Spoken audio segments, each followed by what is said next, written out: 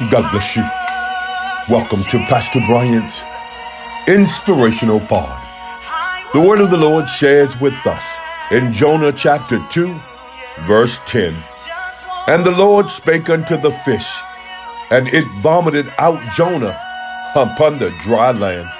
I've come to let you know that your situation, the very thing that has been restricting you, the very thing that had its clutches on you, is about to release you.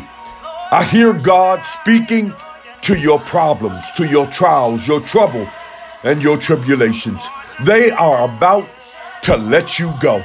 No, it's something when we have a God that has the ability to speak the language that our situations understand. I've come to encourage you on today that they have held you long enough.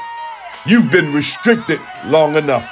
That God is speaking to your situations and they are about to let you go.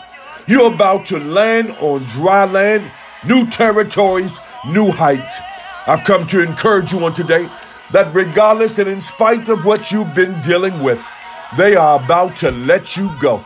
You're about to be set free because our God is speaking to our situations on our behalf. God bless you.